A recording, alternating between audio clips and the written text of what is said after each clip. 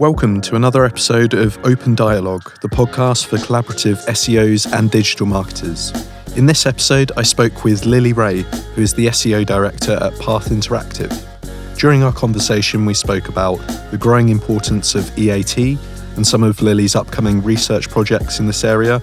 We spoke about FAQ schema and also how to work effectively with clients to get them on board with SEO. So, without any further ado, let's dive straight into this then. Here's another episode of Open Dialogue with Lily Ray. Okay, welcome to the show. Lily, how are you doing? I'm doing well. How are you? Yeah, really good. Really good. We're recording this before Christmas, and it will probably be going out next year now. Is there anything that you'd like to say to the people of 2020? 2020. I guess we'll see what happens with Google. Yeah. There's been a lot happening this year, so it's exciting to see what's coming up. We will indeed. Thank you so much for joining me. There's a bunch of things that I'd like to talk about with you, but I'd like to start by looking at your journey into search, if that's okay. Sure, let's do it. Because I remember you telling me that you used to be a drummer in a band and that you're also a DJ as well. So how does that kind of work with being an SEO director? Like how has that all come about? Yeah, I've been drumming since I was a little kid. I was in a lot of bands throughout high school. So I was like at high school during the day and then playing in rock bands in San Francisco at night. That was kind of my adolescence. Wow.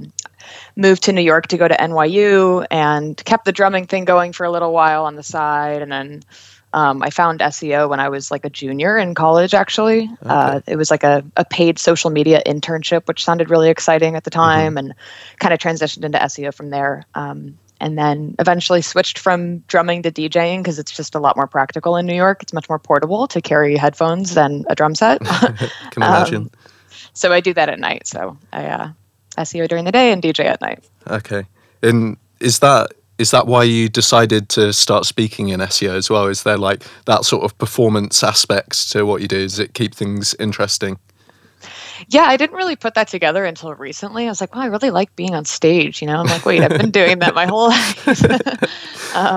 Yeah, it's really cool. Actually, there's a lot of parallels between the music world and the SEO world from what I've been kind of gathering over the last year. There's a lot of the same like social aspects and, community aspects and just like, who do you know? And like being at dinners and parties and stuff like that. So it's very similar in a lot of ways, which is kind of funny. I think that's like definitely a big benefit. Like there are also some not so great sides to it, but on the whole, I think there's like a great sort of community aspects to where we are. So yeah, I hadn't really thought about it like that. There's some parallels there.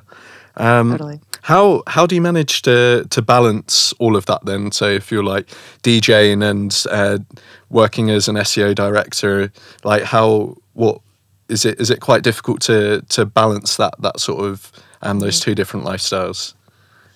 Yeah, I used to put a lot more time and energy into DJing a little bit earlier in my career when I wasn't responsible for like managing as many clients and as many people.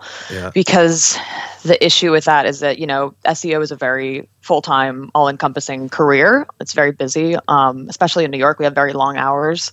And then DJing is the exact same thing, but it's at night. So I would kind of go from work to my DJ gigs in many cases. And I used to have like a residency on Thursdays where I would literally play till like 3 or 4 in the morning and then go to work the next day. And that was just totally unsustainable. So I have had to, I've had to scale back on that a little bit. So I'm much more focused on my career these days, my SEO career. And I sprinkle in DJing when it makes sense to do so. And it's a fun and exciting gig and I feel good about it. But I'm not like overly playing or burning myself out with playing music as much anymore. Yeah. I saw I think, I don't know what social channel it was on, but you put out a post saying, what was it? I'm X number of days away from, I shouldn't say it, X number of days away from a significant birthday. I won't say which one. What would you recommend people fill their time with in the last days until that significant birthday milestone? Oh my goodness. Yeah. I've been kind of living that way for like the past 6 months. So it's been like a really big countdown. I'm kind of tired at this point. No, I mean, I guess just friends and family as much as you can. Especially here in New York culturally, my friends and I, we're always so busy and we don't make enough time for each other because of our jobs and our significant others and our families and all that stuff. So just trying to we had a last minute party at my house last weekend where I had a lot of my close friends over, and we don't do enough of that, so I guess just cherishing the people around you. Yeah, that's definitely something I'm going to do. I'm a few months, I'm probably I'm 8 months off of that birthday as well. So I'm Amazing. I'm not too far away. I'm starting to have this this sort of existential dread. So yep. So a lot of different emotions for sure. But okay, I'd like to talk about what it's like working at Path Interactive, and what does your role look like there, and who are the kinds of people that you're working with, maybe with clients and the various sort of setup that you have with your team. Sure. Yeah, so we, Path has been in business, I want to say 14 years now. I actually just joined about 2 years ago, although I've known of the company and I've known the executives and everything for much longer than that. I actually interviewed here in 2012 and just decided to kind of put it on hold. But now I'm here. Very, very happy here. It's a wonderful company. So we're a really, really fast-paced agency. We do all things search. We do, web development, web design, analytics. And so I help run the SEO team. There's one other person that's our group director that I run the team with. And we're about 14 people, maybe 15. We actually just hired someone, which is exciting. And we have an office in Nashville as well. So between the two offices, about 15 people on the SEO team, approximately 90 clients or so. Some of these clients are small businesses that have been with Path for maybe 10 plus years actually. But more and more we're getting bigger clients. So we're starting to get extremely big names, competing with some of the big agencies out there for extremely big clients. And that's been really fun. So, my role is to manage a lot of the teammates here, manage the strategies, kind of jump in, especially in the early phases of the engagement, and kind of steer the ship, make sure that we're doing the right things strategically and we're looking at the right things and things aren't being overlooked.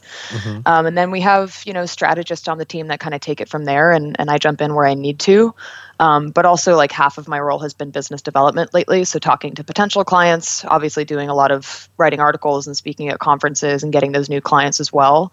And that's actually where my role is going to shift in 2020. I have a lot of speaking engagements lined up around the world. So, amazing.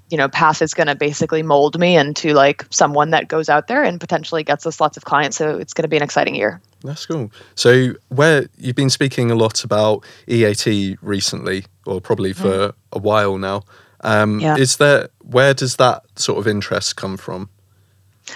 Yeah, it actually came specifically from a client situation that we had here.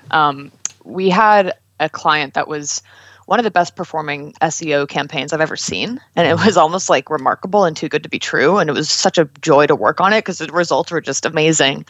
And then the August 1st update happened and it was everything went away, everything. So that was catastrophic. And I had never seen anything like that, with the exception of maybe the Penguin update. I had some bad experiences with that.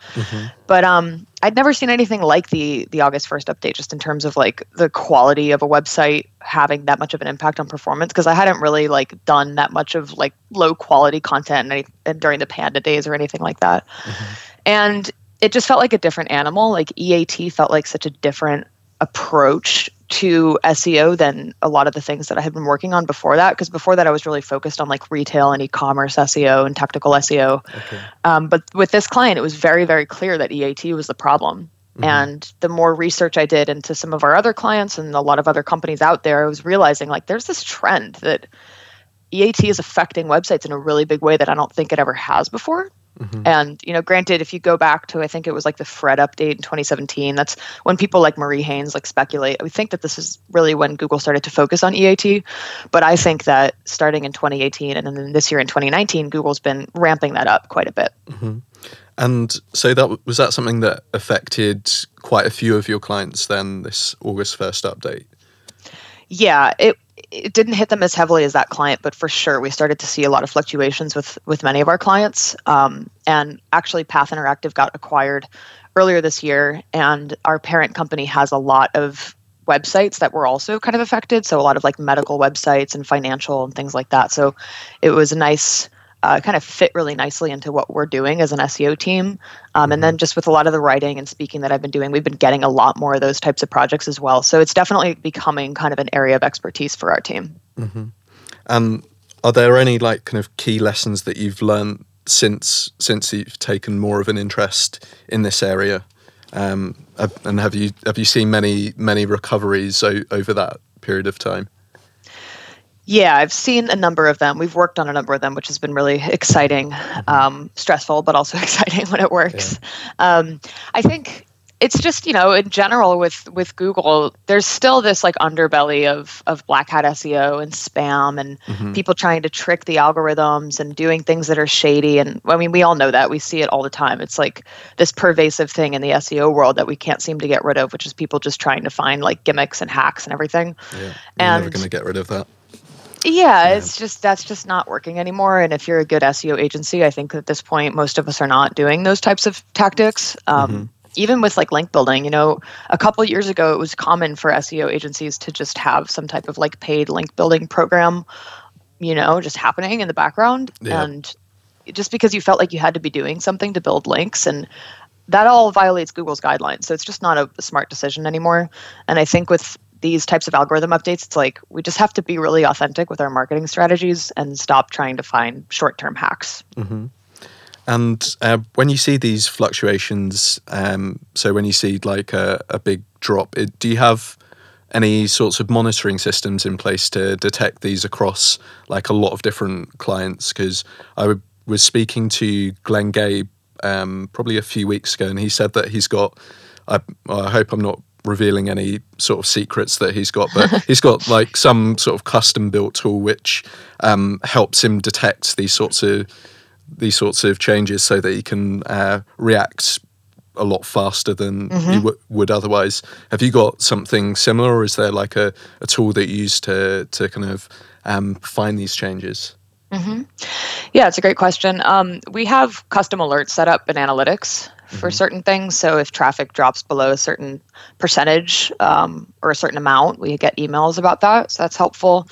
And then we also have like dashboards on Data Studio that we've been using. So because we have so many clients, we create like basically a dashboard that our teams can log into with the client logo and then what their traffic has looked like, or their Search Console performance has looked like over the last couple of days. So that's a nice place to go. And then basically just if we hear chatter about an algorithm update, we'll log into analytics and look at daily performance and hourly performance. And there's a handful of clients that we go to first because it's really like your money, your life websites that seem to be hit. We have a lot of clients that don't really get affected by algorithm updates. So we start obviously by looking at the ones that are more volatile. Okay, cool. And at the different conferences that you're going to be speaking at next year, what are the kind of core messages that you're going to be saying there? Or I don't know whether maybe you haven't got to that yet, but it'd be interesting to hear what message you want kind of to give out to SEOs, and what kind of like you wrote this SEJ post about misconceptions around EAT. Is there like are there a lot of those that people still don't realize? Yeah, I mean, on that sense, for sure, people are having a hard time grasping EAT, and that's because it's somewhat of an unclear thing. You have to really read the search quality guidelines to get a good understanding of what EAT means, and that's a big document, so not a lot of people do that. But I think with my talks next year, it's going to be partially that, like hopefully clarifying some misconceptions and talking about how EAT factors into Google's algorithms or not, potentially, because we don't get 100% clarity on that from Google, actually. But more so what I'm planning to do is I want to put out a lot of proprietary research and data next year as much as I can. So I'm going to be doing a lot of work with like Systrix, for example, who does a lot of monitoring about performance of various websites, especially as it relates to algorithm updates. And I'd like to do that at scale as much as possible, and kind of the way I did it at my PubCon presentation, in which my team and we actually looked at like 60 plus websites manually, which was a really big process just to kind of report back on what we're seeing with winners and losers of the updates. I'd like to do that more on a larger scale with more data and report back to the world about like what does it actually mean to have good EAT based on who's performing well nowadays. Yeah, I'd love to see some of that, because that's something that we're kind of hoping to do at Deepcrawl as well, looking at more of technical issues with sites, but it's not the easiest thing to arrange, and running studies like that, it's quite difficult to get meaningful data out of it. Like we've done projects like that before, and we thought we had some great stuff, but once you kind of whittle down what data you can actually use, it's not always as clear as you'd like to think. But yeah, it's really tricky. And, another thing too that makes it complicated is this is all a huge moving target, and you can start down one path and like use a bunch of sites and analyze their performance. And by the time you finished your analysis, there's another core update the next day, and it's like all your data is wrong. That's happened to me so many times. And like, it's kind of a joke with Glenn, Gabe, and Marie and I, because we talk about algorithm updates, and it's like, it's almost always like 2 days before you're about to speak that everything changes. And so it's like, all right, got to make some changes. That was the same for my colleague here at Deepcrawl, Adam Jemp, where he was going to speak about pagination, and then just before his talk, they announced that they weren't using rel next, rel previous. So I remember that. Yeah, so that really messed up his talk, but he dealt with it well. So his talk was amazing. I reference that talk often. It was excellent. Yeah, it's a really good one, and I'm really encouraging him to speak more. I think he enjoyed it immediately afterwards, but he said, I'm probably not going to do that again. Yeah, it's a lot of work for sure. Yeah. Cool. So I'd like to move on and look at some disaster and success stories you might have. So a lot of this podcast is about relationships, particularly with developers and other teams. And I'm keen to get an understanding of examples where things haven't gone quite to plan and the kind of learnings from those experiences. Is there anything that you have in that sort of realm?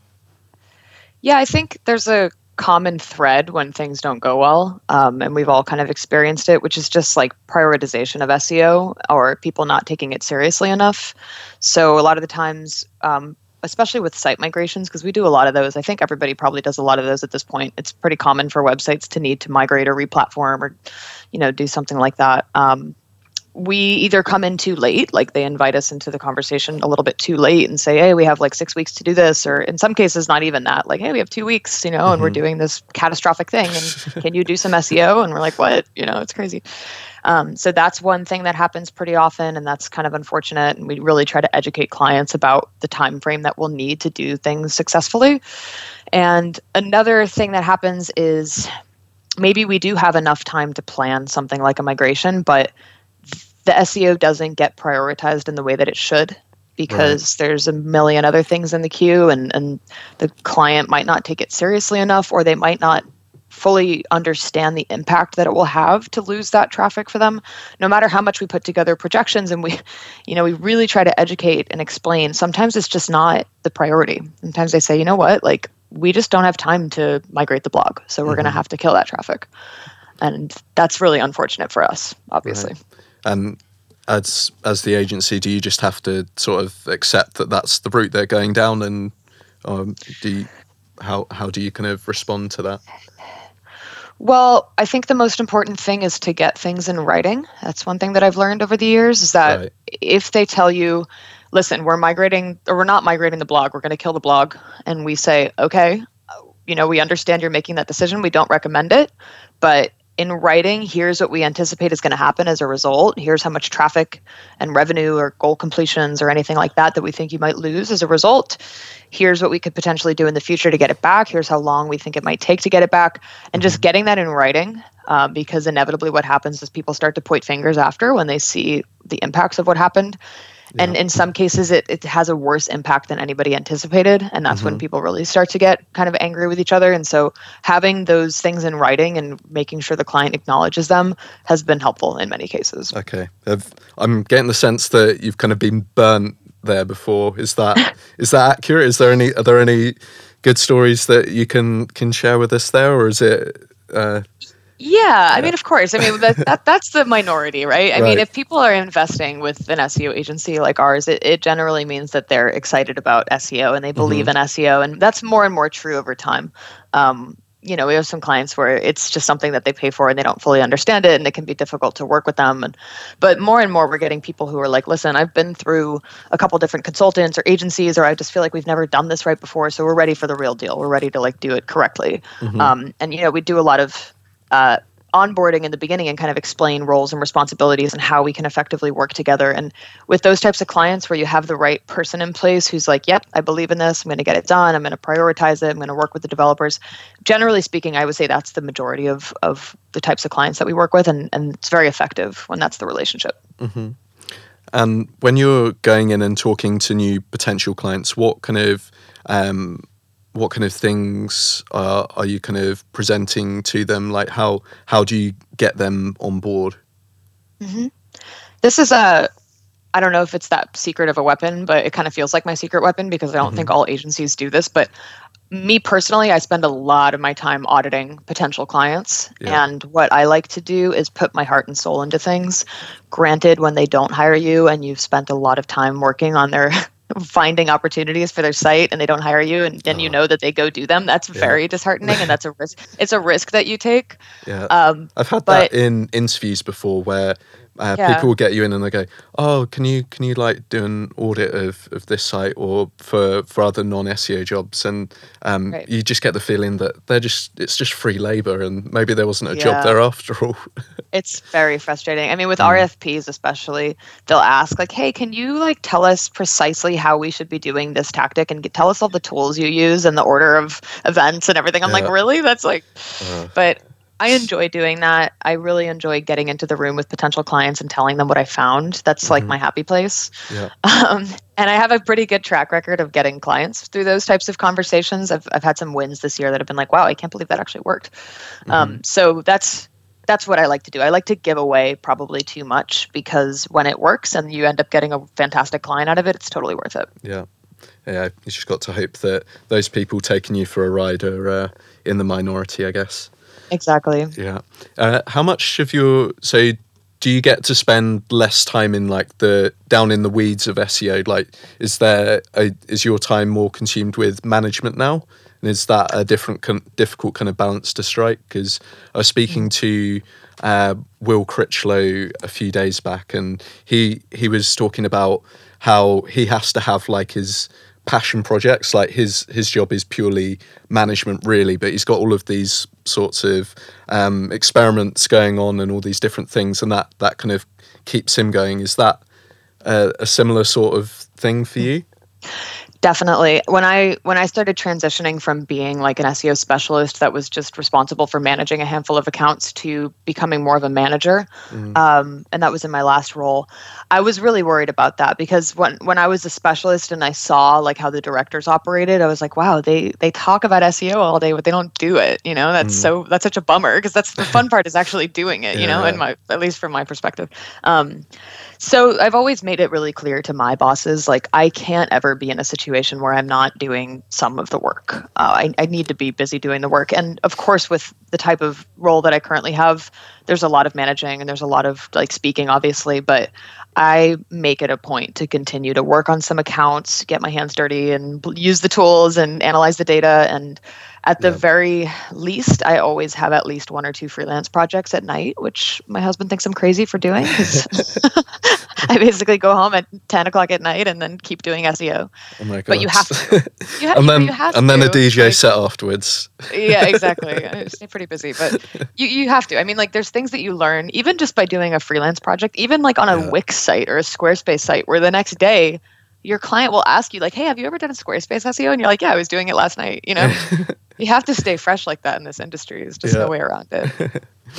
That's really cool to hear. And just moving on to the flip side of the disaster stories, are there any success stories that you could tell us about where working with different teams has gone really well and you've seen some great results there? Yeah. Again, I think it's dependent on who the people at the company are and how much they believe in the process. I had one client that was my favorite client of many years, and the contact that I had there was a CMO. She really, really believed in SEO and search in general. And, she made the things that I recommended. She made them happen, and she hired the right people to get those things done. So we had a full-time content writer. That was a new hire that they made because of the SEO relationship. They had a team of developers that very much respected the things that we were working on, and they believed in it, and they executed very quickly. So when you have people executing on your recommendations in a reasonable time frame, obviously you see results more quickly. Mm-hmm. And when you see results more quickly, the CEO starts paying attention because he's like, what's going on over here? What's this organic search bucket? What are we doing with that? And what ended up happening with that client was like, they were in Seattle and they would fly me out there constantly and kind of have these meetings and say like, this is working really well. Whatever you and your team is doing, it's magic for our company because it's free traffic, aside from what we pay you guys. It's a fantastic investment for us. So can you keep doing that? And we have other partner companies and sister companies, like, can you do it for them as well? And I was like, yeah, of course, Mm-hmm. So I think it's really about believing in the process. Okay. And when you're looking to onboard new clients, are you looking for sorts of signs that someone might be out of that mold in terms of a good client? And are there times where you've had to turn people away because you don't think it would be a good fit? Yes, that's happened for sure. Part of it is personality, honestly. If you just can't have a good conversation, or you feel like they're making unrealistic demands, or that they're going to be a really big problem to work with, we won't take that on because it's just not going to be a good use of our time. It's not going to be an effective relationship. It's pretty rare that like it's personality alone that's the issue. Sometimes people give you red flags. Like we had someone earlier this year that was like, yeah, we've had 5 SEO agencies in the past 2 years. It was like, what did they all do wrong? What's going on there? So those types of statements can be like, maybe we'll be the 6th one and we'll be the amazing thing, and it works really well for years, but you have to kind of listen for those red flags. Or a lot of the time people they'll have tried a lot of tactics that don't work to the point where their website's full of like spam, bad links, bad strategies, and it's a lot of cleanup work, and they don't believe that they've done anything wrong. Like situations like that, it's like, I don't know if this is going to work out so well. Yeah. Do you tend to work with kind of clients who are with you for the long term, or is it more kind of like project based and then that relationship ends, or what is it? Is it a broad mix of everything? We have a really good track record here at Path of keeping clients for a really long time.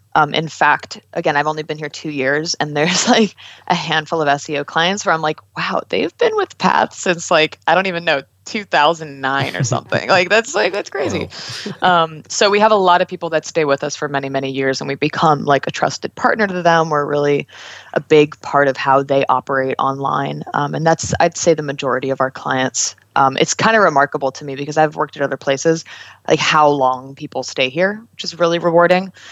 But we do projects as well, for sure. A lot of these algorithm update type engagements have been projects. So that's, hey, we'll give you guys 3 months or 6 months to send us an audit and tell us what you find. And we basically have to implement everything and see if it works, but you don't necessarily need to be working together for months and months and months. You can just kind of send them like, I found 40 things that you guys should try implementing, and then maybe we'll get on the phone next year and see what happened. Yeah, right. And I'm wondering whether you've got any advice for how SEOs can better help educate maybe clients, or generally people outside of SEO, the people that they work with. Do you have any strong advice there? Mm-hmm. I think the biggest issue is just being like empathetic and knowing how to speak other people's language, because I've had situations before where like you say something like a canonical is always an example that I use, where you're not explaining what that means, and there's people in the room who immediately kind of tune you out because they don't know what you're talking about. I don't know what that is. Yeah. And that happens a lot. I've actually had like at one point a CEO who got really angry. It wasn't with me, but it was with like a different paid search team that kept using these vocabulary terms that he didn't know what they meant. And he's like, I literally don't know what you guys are talking about, and I made time to have this meeting with you. That's not okay, So it's always taking a step back and being like, this is what the search result looks like. Here's a picture of it. You know, when I say featured snippet, I mean this thing up here. And they're like, oh, I've seen that on my phone. Yeah. And they're engaged. So you always have to engage and be like, are you with me? Like, do we understand what this means? Like, yep, I got it. You know, keep going. Okay. That type of communication is super important. So it's about adapting your language to the intended audience. Because I've had that a bit internally where been chatting with some of our developers, and they're generally really good, but the best ones are able to describe things in ways that kind of non-technical people would be able to understand, and they can get across these complicated concepts, but in a kind of accessible way. And it's not necessarily an easy thing to do. And especially with SEOs, we kind of get wrapped up in our world of like, we got so much jargon and so many different phrases that only we're really aware about, that I think it's easy to forget that the rest of a business might not understand what the hell we're on about.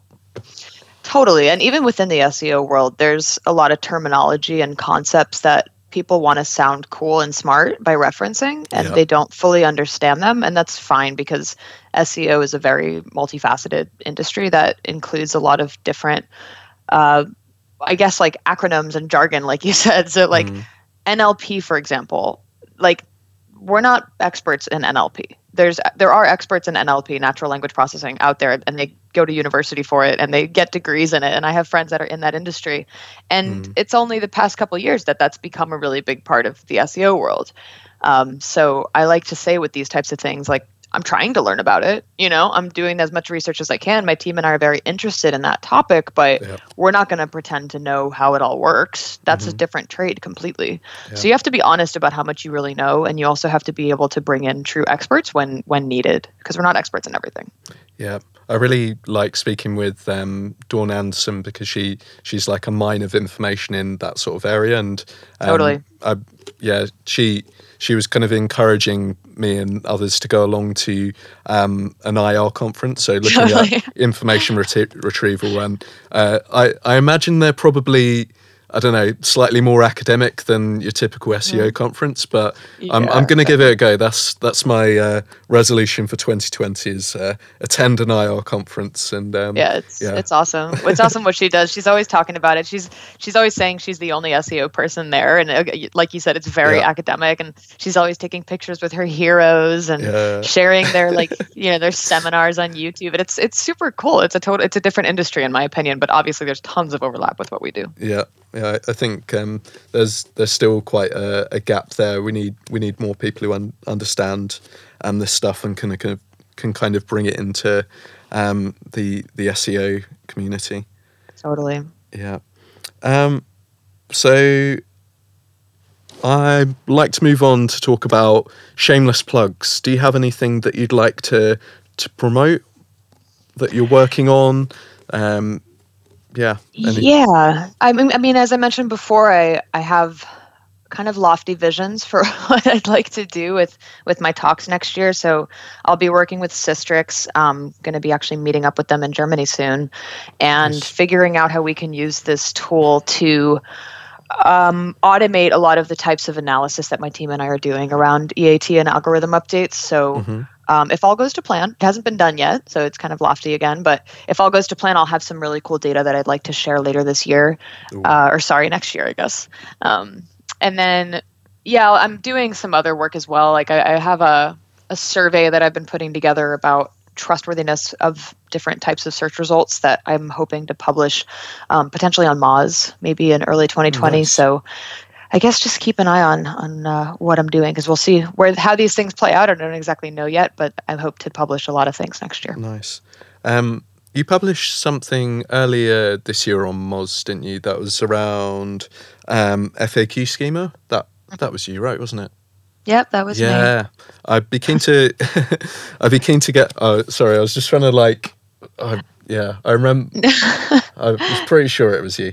No, it's fine. There's a lot of people talking about it for sure. Yeah, but I'd be keen to get your kind of opinions on that and whether it's a good thing for us as SEOs, because I feel like there's been quite a bit of debate as to whether it's beneficial. You've got some people on one side saying that it's taking away traffic from sites and like keeping people within Google and their kind of ecosystem, but then they're Distilled, they put out a piece where they've seen that it's actually improved traffic to their site.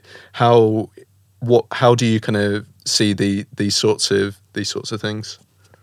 Yeah, so it was actually, I flagged on Twitter like the site that I put FAQ Schema on with my team, and we saw a big drop in traffic as a result. That was pretty surprising, which is I think what inspired, like, you know, among some other conversations, like Distilled to do that type of test, which was great. And I was really happy to see their results, because of course we don't want traffic to be disappearing. But I have a lot of thoughts about that, because it really depends what you're putting the FAQ markup on. If it's purely informational and it wasn't bringing you business anyway, and it was just a way to get your name out there, and maybe bounce rates were really high, then I don't think it's that big of a deal to lose traffic to the FAQ schema. You're still getting somewhat of, you know, your brand out there and some name recognition by putting out the content. But one nice discovery from that whole conversation was the fact that you can add links within the actual answers in FAQ schema.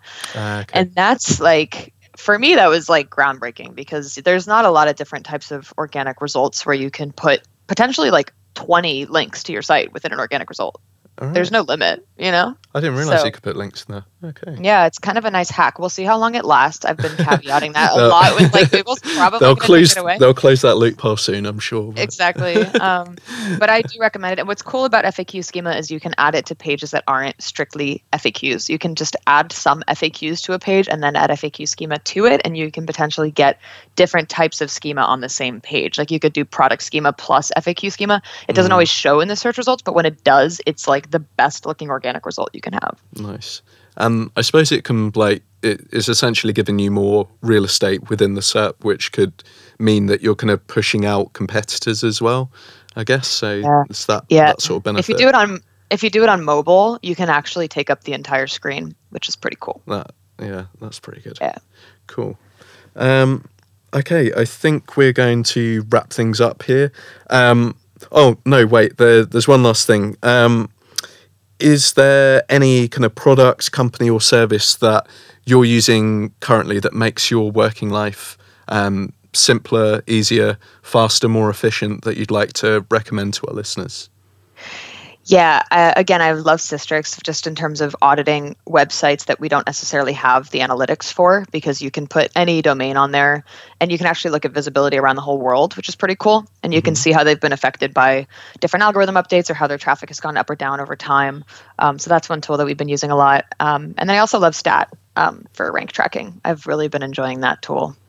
Yeah, I haven't ever used Stat. I've seen a couple of Rob Bucci's presentations and like always really impressed with the research that they put out as well. But yeah, so they're still going, right? They're owned by Moz now.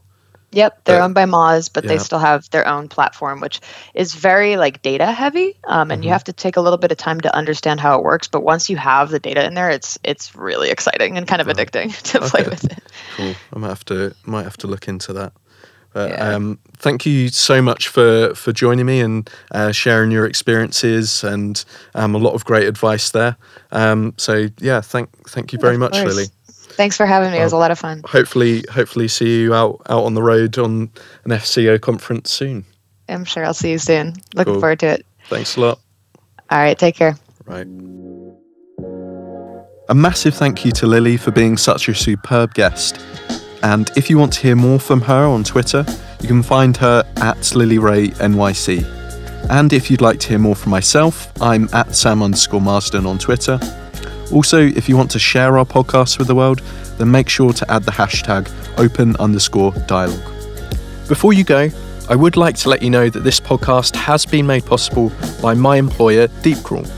So if you're interested in improving the technical health and organic performance of the websites that you manage, make sure that you check us out, head on over to deepcrawl.com and have a look at how we can help. We've even got a 2-week trial for you to give us a go with.